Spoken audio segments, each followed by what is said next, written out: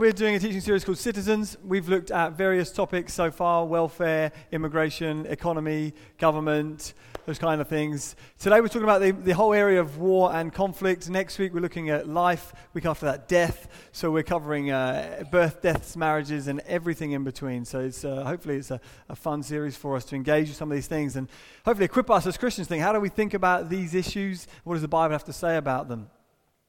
So if you've got a Bible and you want to look up something, we're just going to be reading something from Matthew 5 in a moment's time. Before I do that, I just want to say this, that Jesus was alive during a time in Earth's history where there was a lot of conflict. He was born during the reign of King Herod the Great, who was essentially a psychopath with a crown. He murdered 10 of his wives and at least 3 of his sons. So not a nice guy.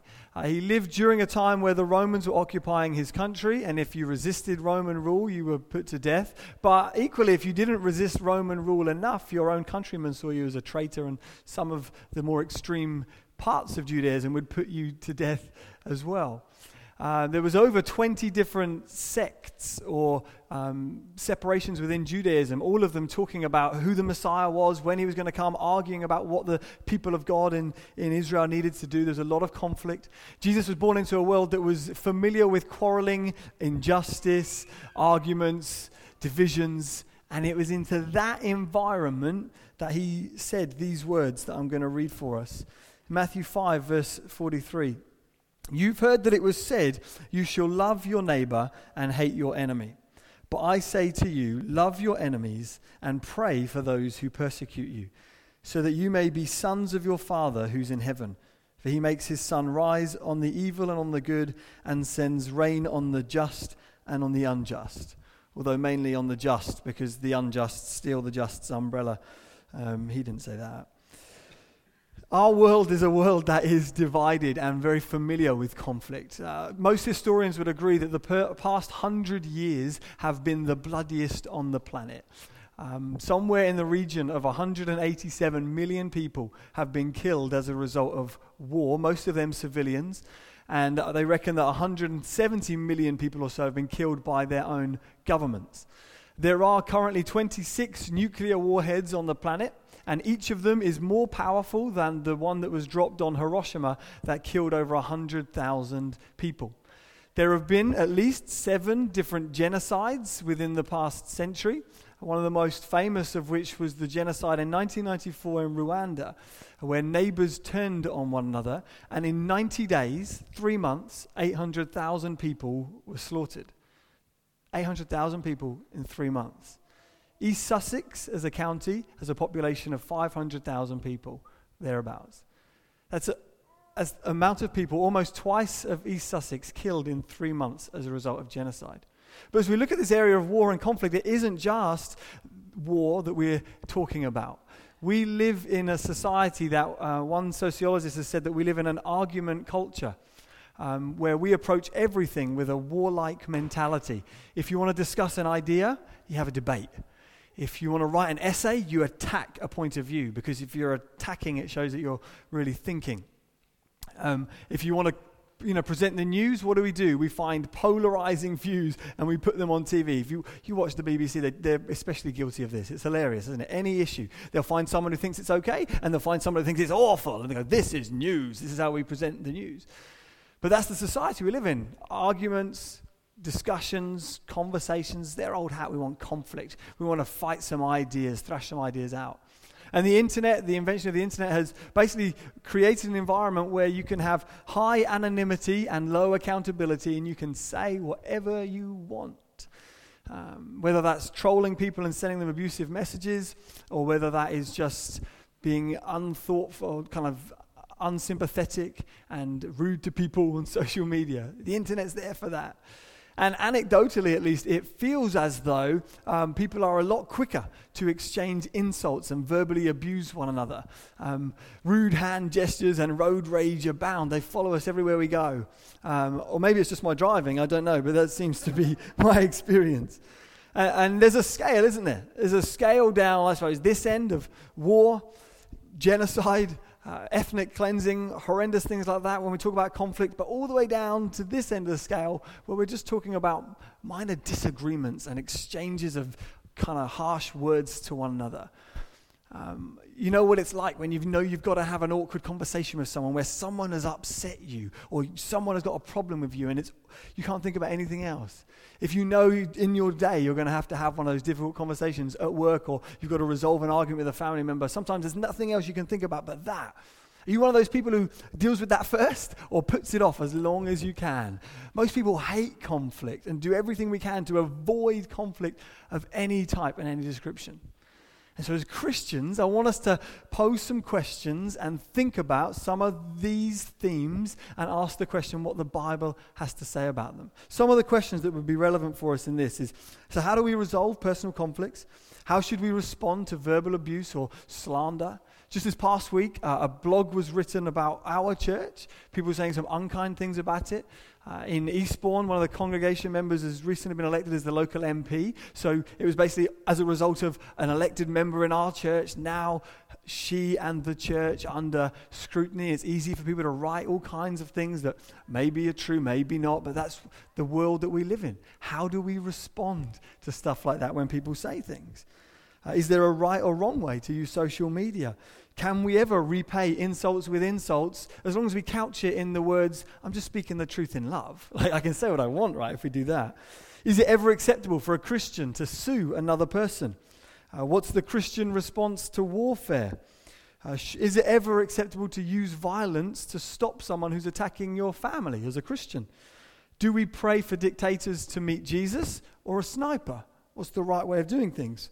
And given the chance, would you kill Hitler or Osama bin Laden or Saddam Hussein, or where do you draw the line? Mugabe? Where is the line? And are we allowed to do that? Those are some of the things that we're talking about. And in asking those questions, I'm hoping I've just popped the lid off a can of worms and just going to let it wriggle on the floor for the morning. And I'm not going to try to answer all of those questions because, frankly, there's just too much for us to take in one morning. So in life groups this week, we'll be picking up some of those issues. And if you're particularly interested in getting a thoughtful understanding of what the Bible says about war and conflict, I'd want to recommend this book to you. It's a book called Fight, written by a guy called Preston Sprinkle, which is a brilliant name. You should read it just so you can have that on your bookcase. Sprinkle as the author. Fantastic book and very thoughtful analysis of the Bible's teaching on war and conflict. It's important that we as Christians think about these things, though. Consider this, that in 1994, in the Rwandan genocide, Christian mothers with babies on their back were hacking their neighbors to death. In 2003, Donald Rumsfeld encouraged George Bush to send more troops into Iraq by quoting the Bible. In 2011, the world celebrated the death of Osama bin Laden, and Christians joined in with them. I celebrated that Osama bin Laden had died. Another person's in hell, and I celebrate. In 2015, Christians, along with everyone else, took to social media to express their outrage, shock, and horror in apocalyptic terms about the election result.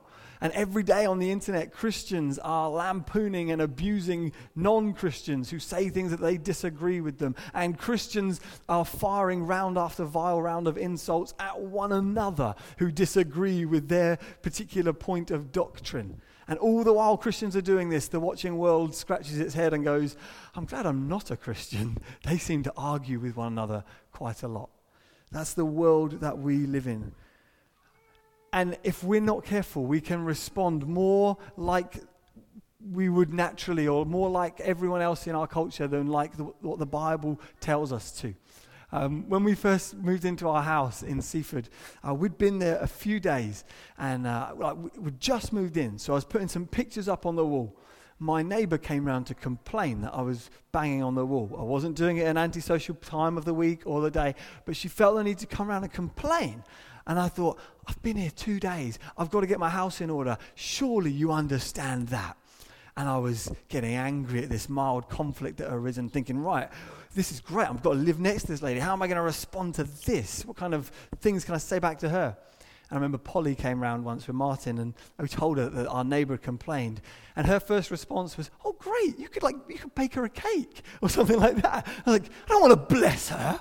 I want to persecute her. Can't believe she's done that to me. My natural inclination then is not to respond in the way that we read Jesus telling us to. Essentially, there's three ways that the Bible encourages us to think about and respond to the whole area of conflict and some of these ethical questions that I raised. And I'm going to put some of them up here. The first one is the whole concept and idea of what's called the higher law principle. The end justifies the means.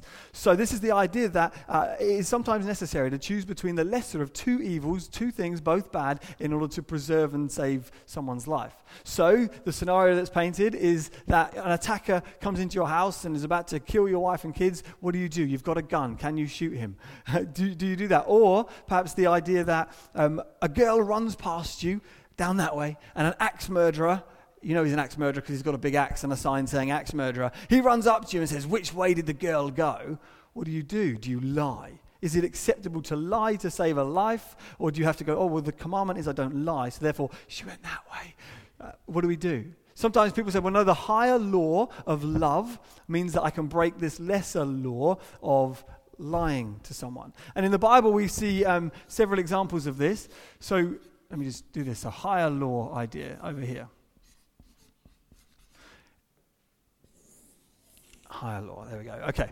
In the Bible, we see several examples of this. Rahab, for one, in the Old Testament, she hides some of the Israelite spies and lies about it. The Bible commends her for her lying. The Israelite midwives during the Exodus, again, lied to Pharaoh and the Egyptians about the Israelite women giving birth to boys because it was illegal and they were killing boys in those days. So it's the higher law idea. The second idea is one that we read about just then when Jesus was describing things. So he talked about the idea of responding in non-violence, sometimes called pacifism. Again, it's never appropriate for Christians to respond in anger violently. That's the second idea. And the third idea is the whole concept of just war. That this was a tradition that began with Aristotle and then in the 4th century with one of the early church fathers in a Christian state developed it and said, given that war is a necessary evil sometimes to stop evil, therefore we should think about how the state engages with war in a just way. That there is a way of doing war that's all entirely evil and a way of doing it that's just. And they drew up a series of guidelines to help people think through when it's appropriate to go to war. So those are some of the approaches to war that people have thought through. The higher law and ethical dilemmas, the non-violence approach, and the concept of just war. But I want us to leave war and focus more just on conflict, how we respond and how we should respond to conflict in our lives. The first response, and in many ways the natural response to any form of injustice or any form of someone calling you a name is to get even. A proportional response approach, isn't it? Maybe that'd be down here, okay? A proportional response. Someone calls you a name, you call them a name. Someone swears at you, you swear at them. You get even. You don't go too far. Someone hits you, you hit them back. That's an entirely natural way of responding. And several years ago, I'm just going to share some stories about how I've got this wildly wrong. So you hopefully feel better about the things that you do and that we all do, that we're all in the same boat together. So several years ago, I was driving home from a Christian conference. I'd had 2 days of teaching about what the Bible says, and I was feeling particularly pious as a Christian because that's what we do, that's how we feel. And Amy was sat next to me, we were driving down the A22, coming back from Tunbridge. I was going maybe 75, maybe 80 in the right-hand lane. So I wasn't keeping to the speed limit. A guy comes up behind me very fast, going 90, 100 miles an hour maybe, and starts flashing his lights and honking his horn, get out of the way, get out of the way. That annoyed me. I wasn't going slow. There was no need to respond or to treat me like that. So I graciously pulled over into the left-hand lane, and as he went past, I waved at him. Although I didn't use every finger on my hand as I waved at him as he drove past me. I used a couple. And then I looked over and saw the size of the man that I'd just sworn at. and I was very scared. He pulled over into a lay-by, got out of his truck and started swearing and calling me in for a fight. And I was like, oh goodness, my wife's next to me. I'm trying to, like she didn't know what I did. She just thought, why is this man waving at us? Got back into the car. He got back into his van and started chasing me to catch up with me.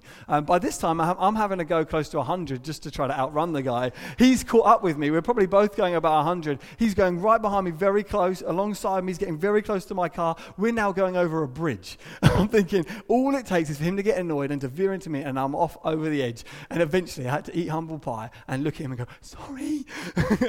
And he just kind of calmed down. I thought, that's a natural way of responding. It's very different from how Jesus tells us to respond, you'll notice.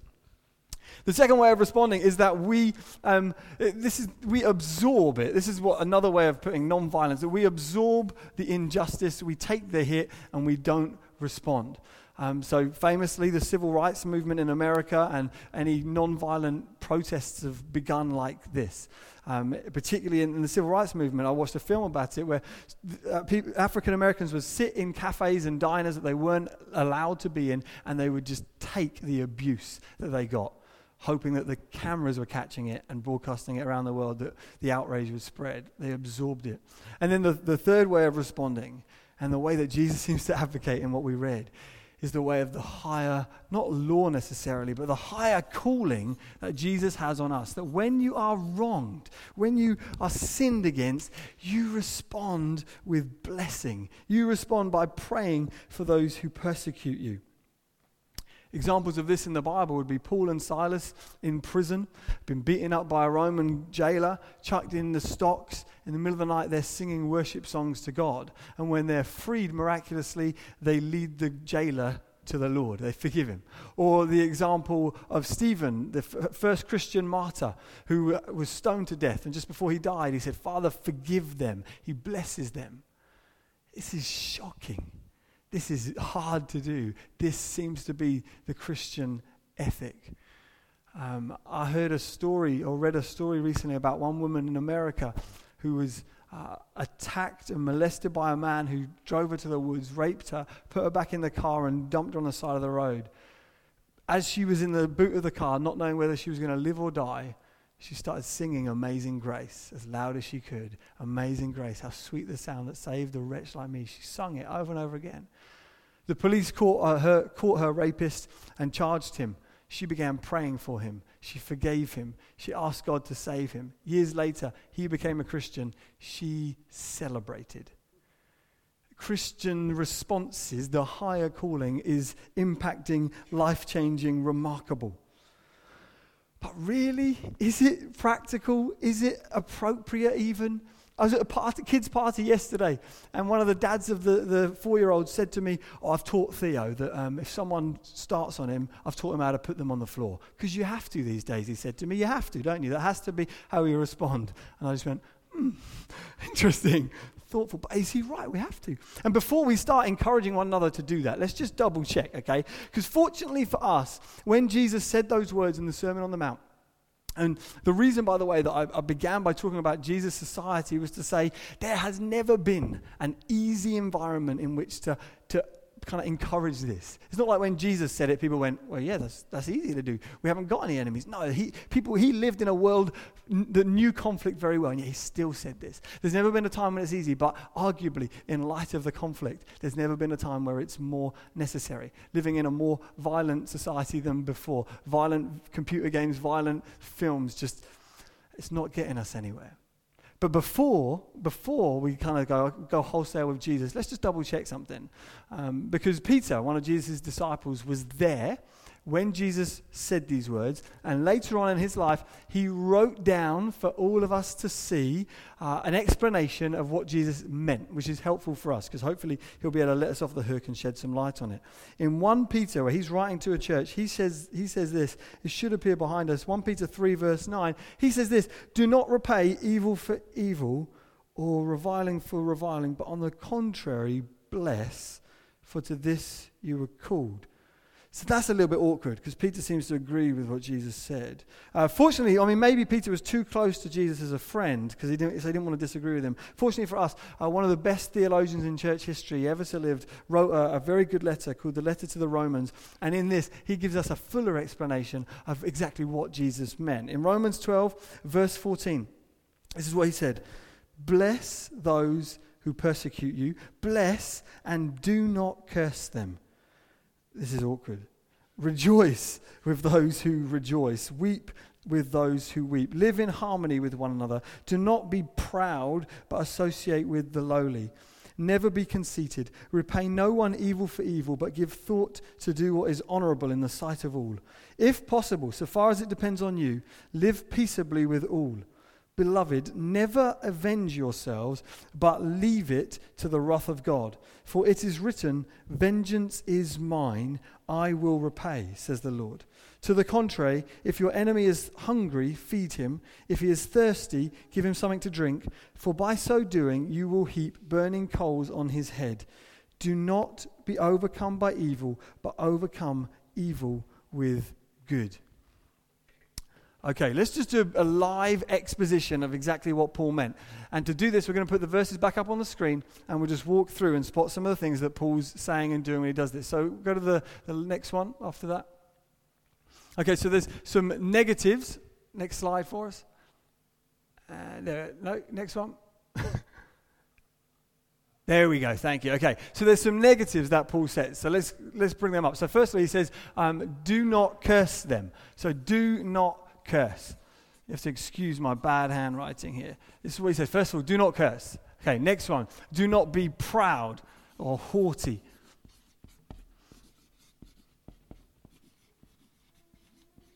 Do not be proud. Next one. Repay no one evil for evil. No evil. Okay, next one. Never avenge yourselves. He's making it quite clear for us. It's hard to wriggle out of this one now. Never avenge. And next one. And do not be overcome by evil. Do not be overcome by evil. So negatively, Paul states it like this: you don't do this, which kind of maps with our concept of pacifism or non-violence, that we mustn't respond with violence. But Paul, like Jesus, takes it further, and he's mentioned some things that positively we are supposed to do. He says this: at the top, bless those who persecute you. That's the first one. Then rejoice with those who rejoice. Associate with the lowly offsets that negative we had. Okay, next one. Give thought to do what is honorable. So live honorable lives. Okay, next. Live peaceably with all.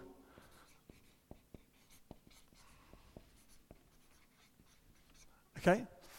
And if your enemy is hungry, so he's talking about feeding and serving and giving drink to our enemies.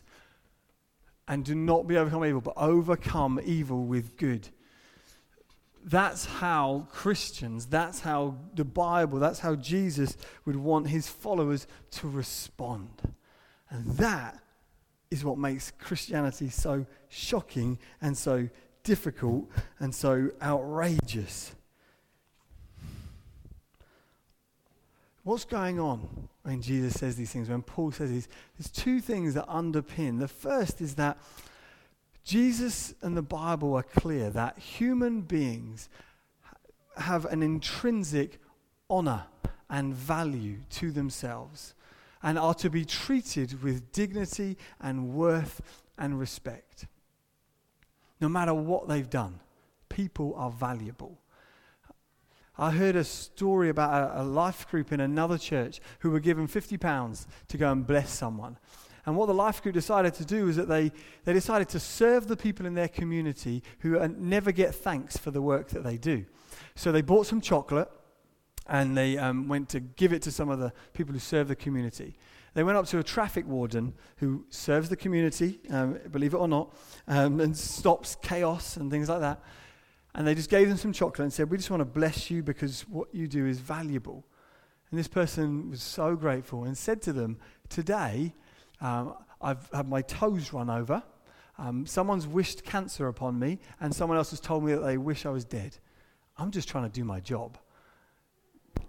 We're so quick to pour verbal abuse and dishonor on people that the opposite speaks volumes. People are worthy of honor and value and respect.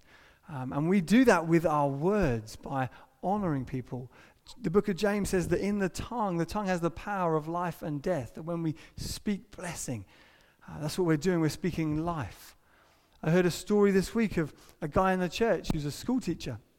And when he was reading out his register, he felt that rather than just read out the names, he would bless those kids, especially in his class, especially those kids who make his life misery. So he'd read out a name and say, Jack so-and-so, and then would follow it up with, you're always here on time, and I'm really grateful. And then the next name would say, I really appreciate what you bring to the class. And he went through the whole list of names, just encouraging people, just telling them that he's grateful for them.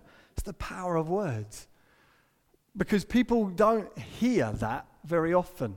People aren't treated with the honor and dignity and value that they deserve. So as Christians, we're committed that people have value and have honor, and we're to treat them like that. Now, a lot of people's response of anger and irritation and frustration to a situation is because there's a restlessness in them that just needs to be told they're loved and valuable and can be treated with honor. Yesterday, this really hit me. I was just looking through some stuff in my shed, and I came across a picture that my dad had made for me. My dad died 5 years ago, and he drew this picture 10 years ago, almost to the month. And I knew that on the back of this picture he'd written some words for me, so I took it out of the frame, and I turned it over and had a look, and he just put the words, to my wonderful son. And when I read those words, it was as though all of the restlessness in me, all of the vying for security and longing for significance in me, when I read those words, to my wonderful son, they were silenced and replaced with a calm and a stillness and a peace. Because my dad, though dead, had just said to me, you're a wonderful son. And it made such an impression on me. I realized that most of us, it's what we're looking for and longing to hear. Our dads, an authority figure in our lives, someone to say, you're wonderful. I love you. I appreciate you. I honor you. And when we hear those words, peace and calm comes back to us. A lot of conflict in society comes because all of us are desperately, restlessly looking for peace. And when we meet the God who treats us with the respect and value and dignity and worth, the God who says, you're made in my image and likeness, you are valuable, peace can flood our souls. And that's what's going on. That's what's going on underneath those words. And Jesus is that first of all, that people are worthy of being treated with respect and dignity and honor, and that's important for us to grasp. The second thing that's going on is the gospel. It's the gospel. Your background shapes a lot of how you respond to conflict, doesn't it? If you were raised in a home where at the first the way you dealt with conflict was by raising voices, slamming doors, speaking, shortly to one another. If you did that in your background, then that's how you're going to respond to a lot of situations now. If you come from a home that ran from conflict and buried their heads and didn't talk about the elephants in the room, that's going to be your approach. Our backgrounds affect how we respond to conflict and difficult situations. In the gospel, you've been given a new background. You've been treated with a different way than you're perhaps familiar with growing up. Because in the gospel, the message is that God, though you were an enemy of his, forgave you, that more than that, sent his son to bleed for you, that he absorbed it in himself so that you could live differently. You could know a different kind of life and value in your life. And when the gospel gets hold of you, it changes you. You're able to respond to conflict in a way that you previously weren't able to do.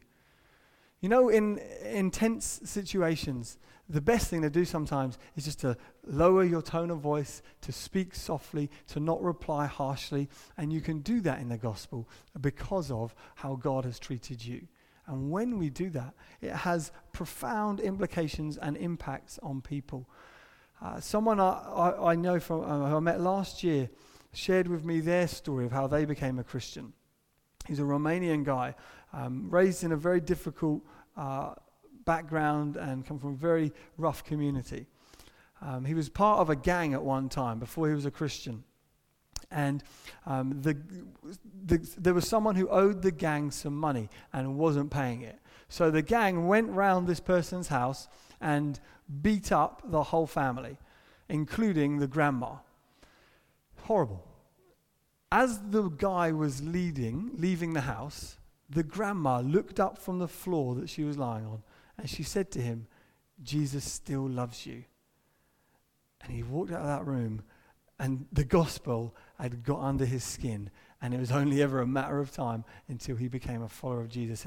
He said that way of responding to his violence and to his evil broke him and changed him. That's what the gospel does.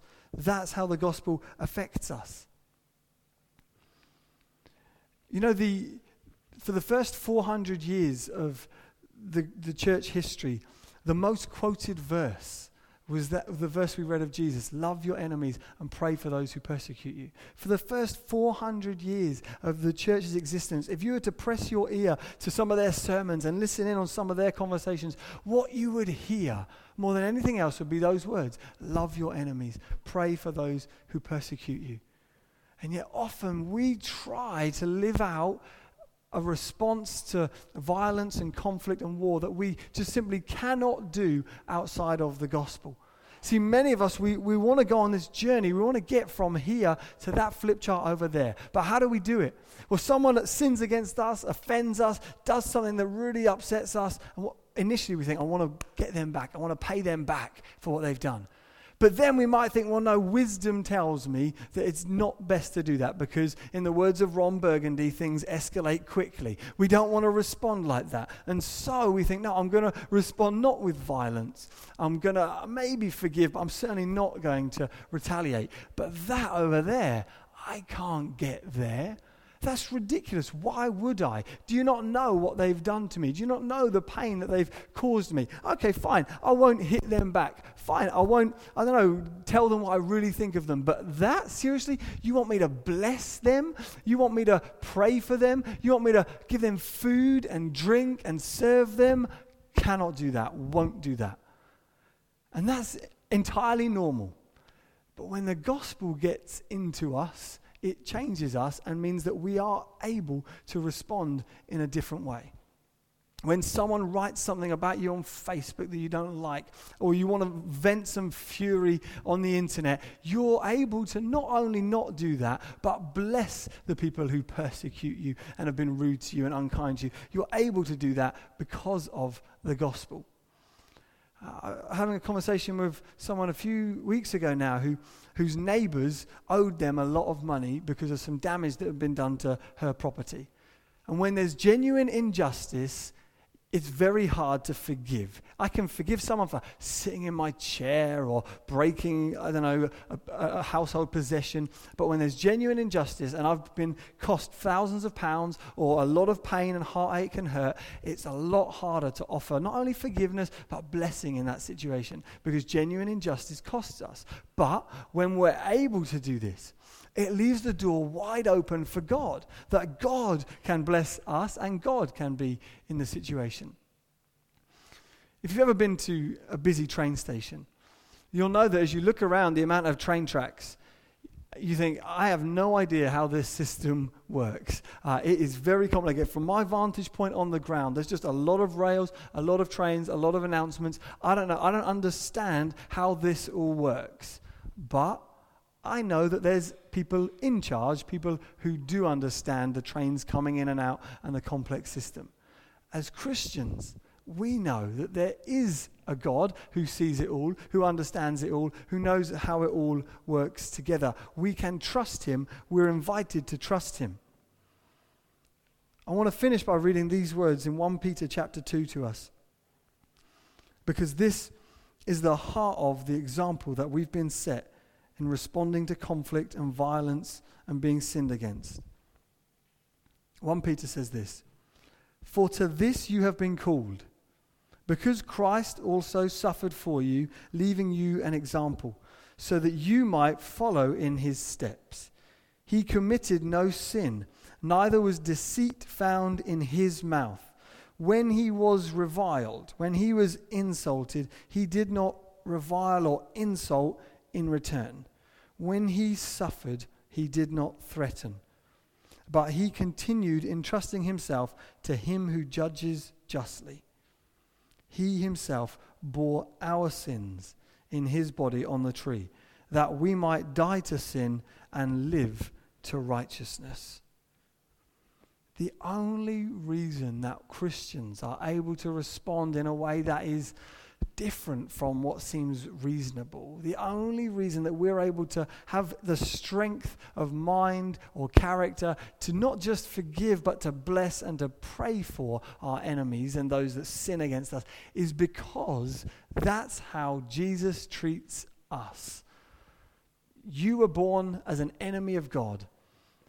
Destined for a life apart from God. Everything that we do until we become Christians is about serving me and my kingdom and my agenda. But God forgives. God doesn't give you your rights, what you deserve. He gives you what Jesus deserves. He forgives you and blesses you. Jesus is praying for you that you would be blessed. Goodness and mercy is following you all the days of your life because of Jesus. And when that gets into us, no matter how hard life is, we are able to forgive. And it's an awkward and difficult thing to stand in a room of people and encourage us to not only forgive, but to bless our enemies. It's hard to do that because I know in this room we've experienced all manner of evil against us, things that are done to you. But I'm not telling you to do it because I think you should do it. I'm telling you to do it because that's what God's done to you. And because of that, you're able to forgive and bless. It's not easy. It doesn't come naturally. We do need the Holy Spirit's help to empower us and to make it possible. But we can do it because that's what Jesus has done to us. You see, the Sermon on the Mount constitutes Jesus' radical kingdom ethic. It's the ethical heartbeat of the Christian life is love of our enemies, love of those who hate us and are against us. How we conduct ourselves in the world and on social media ought to be different. People who work in the environments that we work ought to feel that difference in the way that we treat them and bless them and bake cakes for bullies and serve drinks to strangers. That's what we do.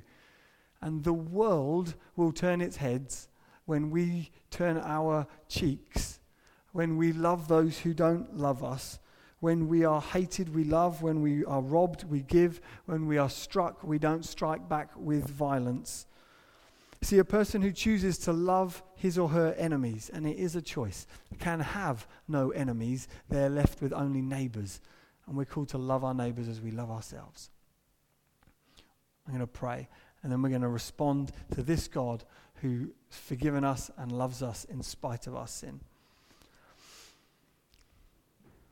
Thank you, Father, that you do not treat us as our sins deserve. But you have forgiven us. You have loved us when we were unlovely. And I ask, God, that you'd help us as your church to be a different type of people in the way that we live in the world. Father, for those of us who haven't yet received your grace and forgiveness, I pray, Lord, that today we would. Today we would say, I need you. Today we would ask you to help us love our enemies, Today we would become followers of yours for the first time. Is this really how you've loved me? If it is, then I'll respond in kind. Please help us, God. Amen.